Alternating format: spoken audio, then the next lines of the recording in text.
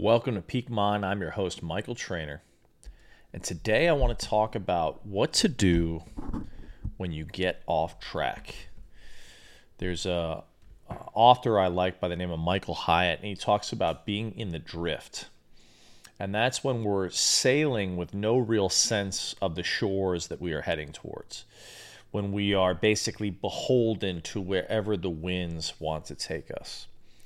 And I don't know about you, but there's been definitely periods in my life where I've been well and definitively in the drift. And I started this year off strong. And then the past week, I noticed that I was drifting. And I think it's really important when we find ourselves in the drift to recognize what's happening. And it's kind of like a snowball. I think if you don't take corrective action, it has a tendency to compound.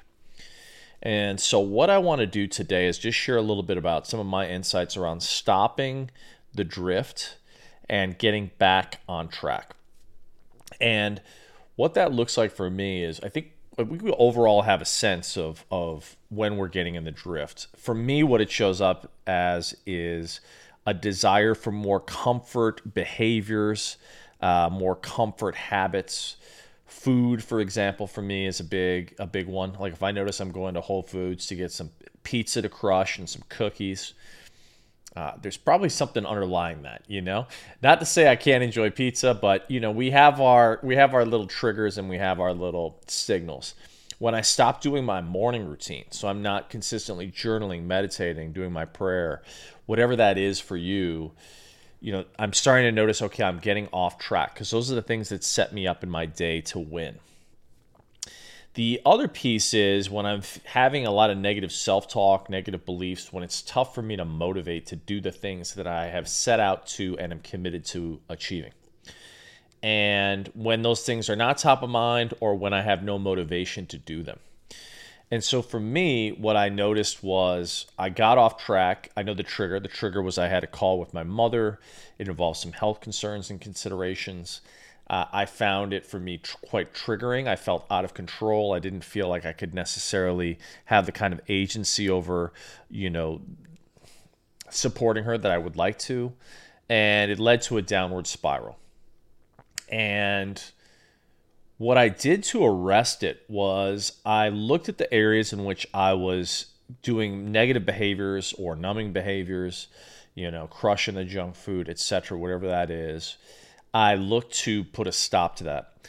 Secondarily, every time I noticed when I was trying to do something and I was getting in the habit of not achieving my goal, I would then go off and do something healthy or productive. So for me, it wasn't necessarily like, oh, I got to force myself to write, 40 pages in my book, because I know I need to build back my muscle to get to that place. And if I take on another goal that I'm going to fail, it's going to lead me deeper into the drift.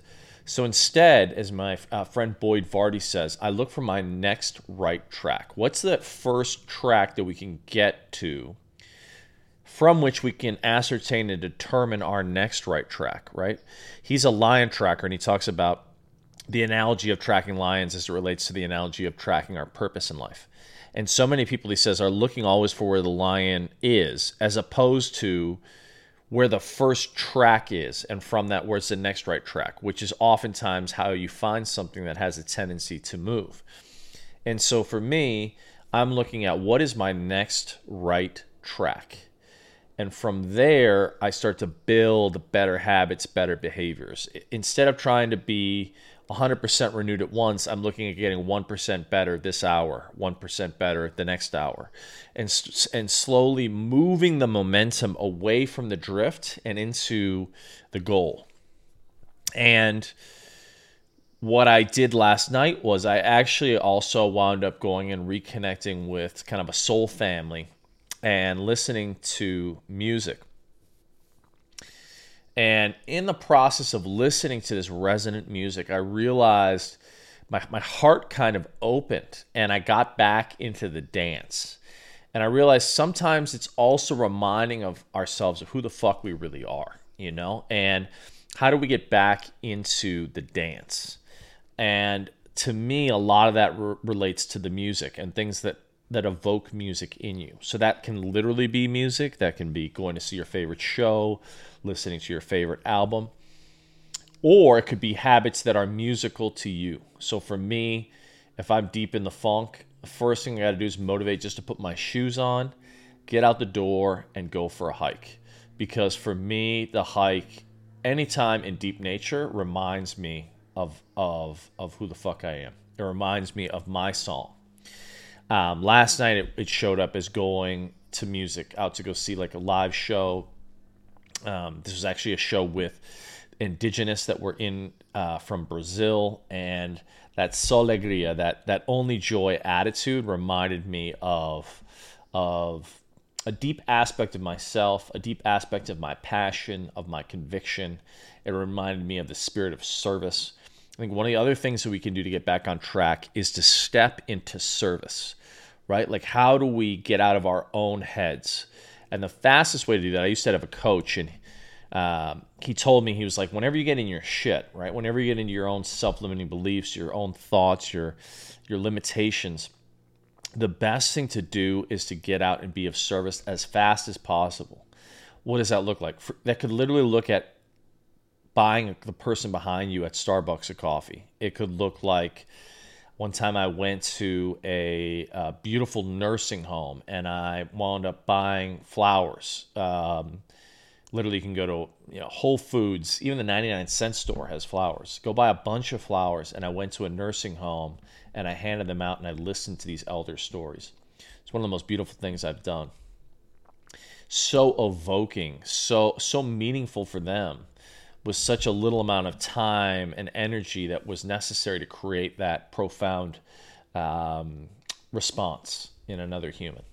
And those kinds of service, I think, have such a huge consequence for so many.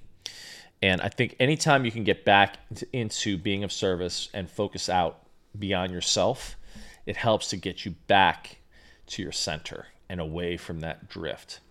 So wanted to leave you with a couple quick thoughts today, but in part, when we find ourselves getting off track, it's important first to arrest the descent, to arrest the drift. And secondly, to slowly, in incremental steps, know how to return to that song that is our true nature. And for me, that is going into nature, that is returning to music, listening to great music that reminds me of who I am. That means focusing out and being of service, and incrementally getting 1% better, in each moment, in each hour, each day, and slowly moving the momentum, because I think the integrity of self is built through keeping our word to ourselves. And when we start to break that, or we start to get into, the drift, we lose our center and we lose our focus and also our direction. And we're just at effect to the winds of life. And so to get back into harnessing those winds in the direction of our dreams, it's important that we know when we're getting off course and the tools that bring us back on course, back to the place that feels like home, that is aligned to our hearts and our dreams. And these are very, very accessible practices that one can use to get back in the direction of your dreams. So I hope you guys are doing really well. I hope this was valuable for you. If it was, feel free to share it with someone you love. Go ahead and leave a rating and review or subscription on YouTube. I hope to continue to add value. I'm sending you so much love. Talk to you soon.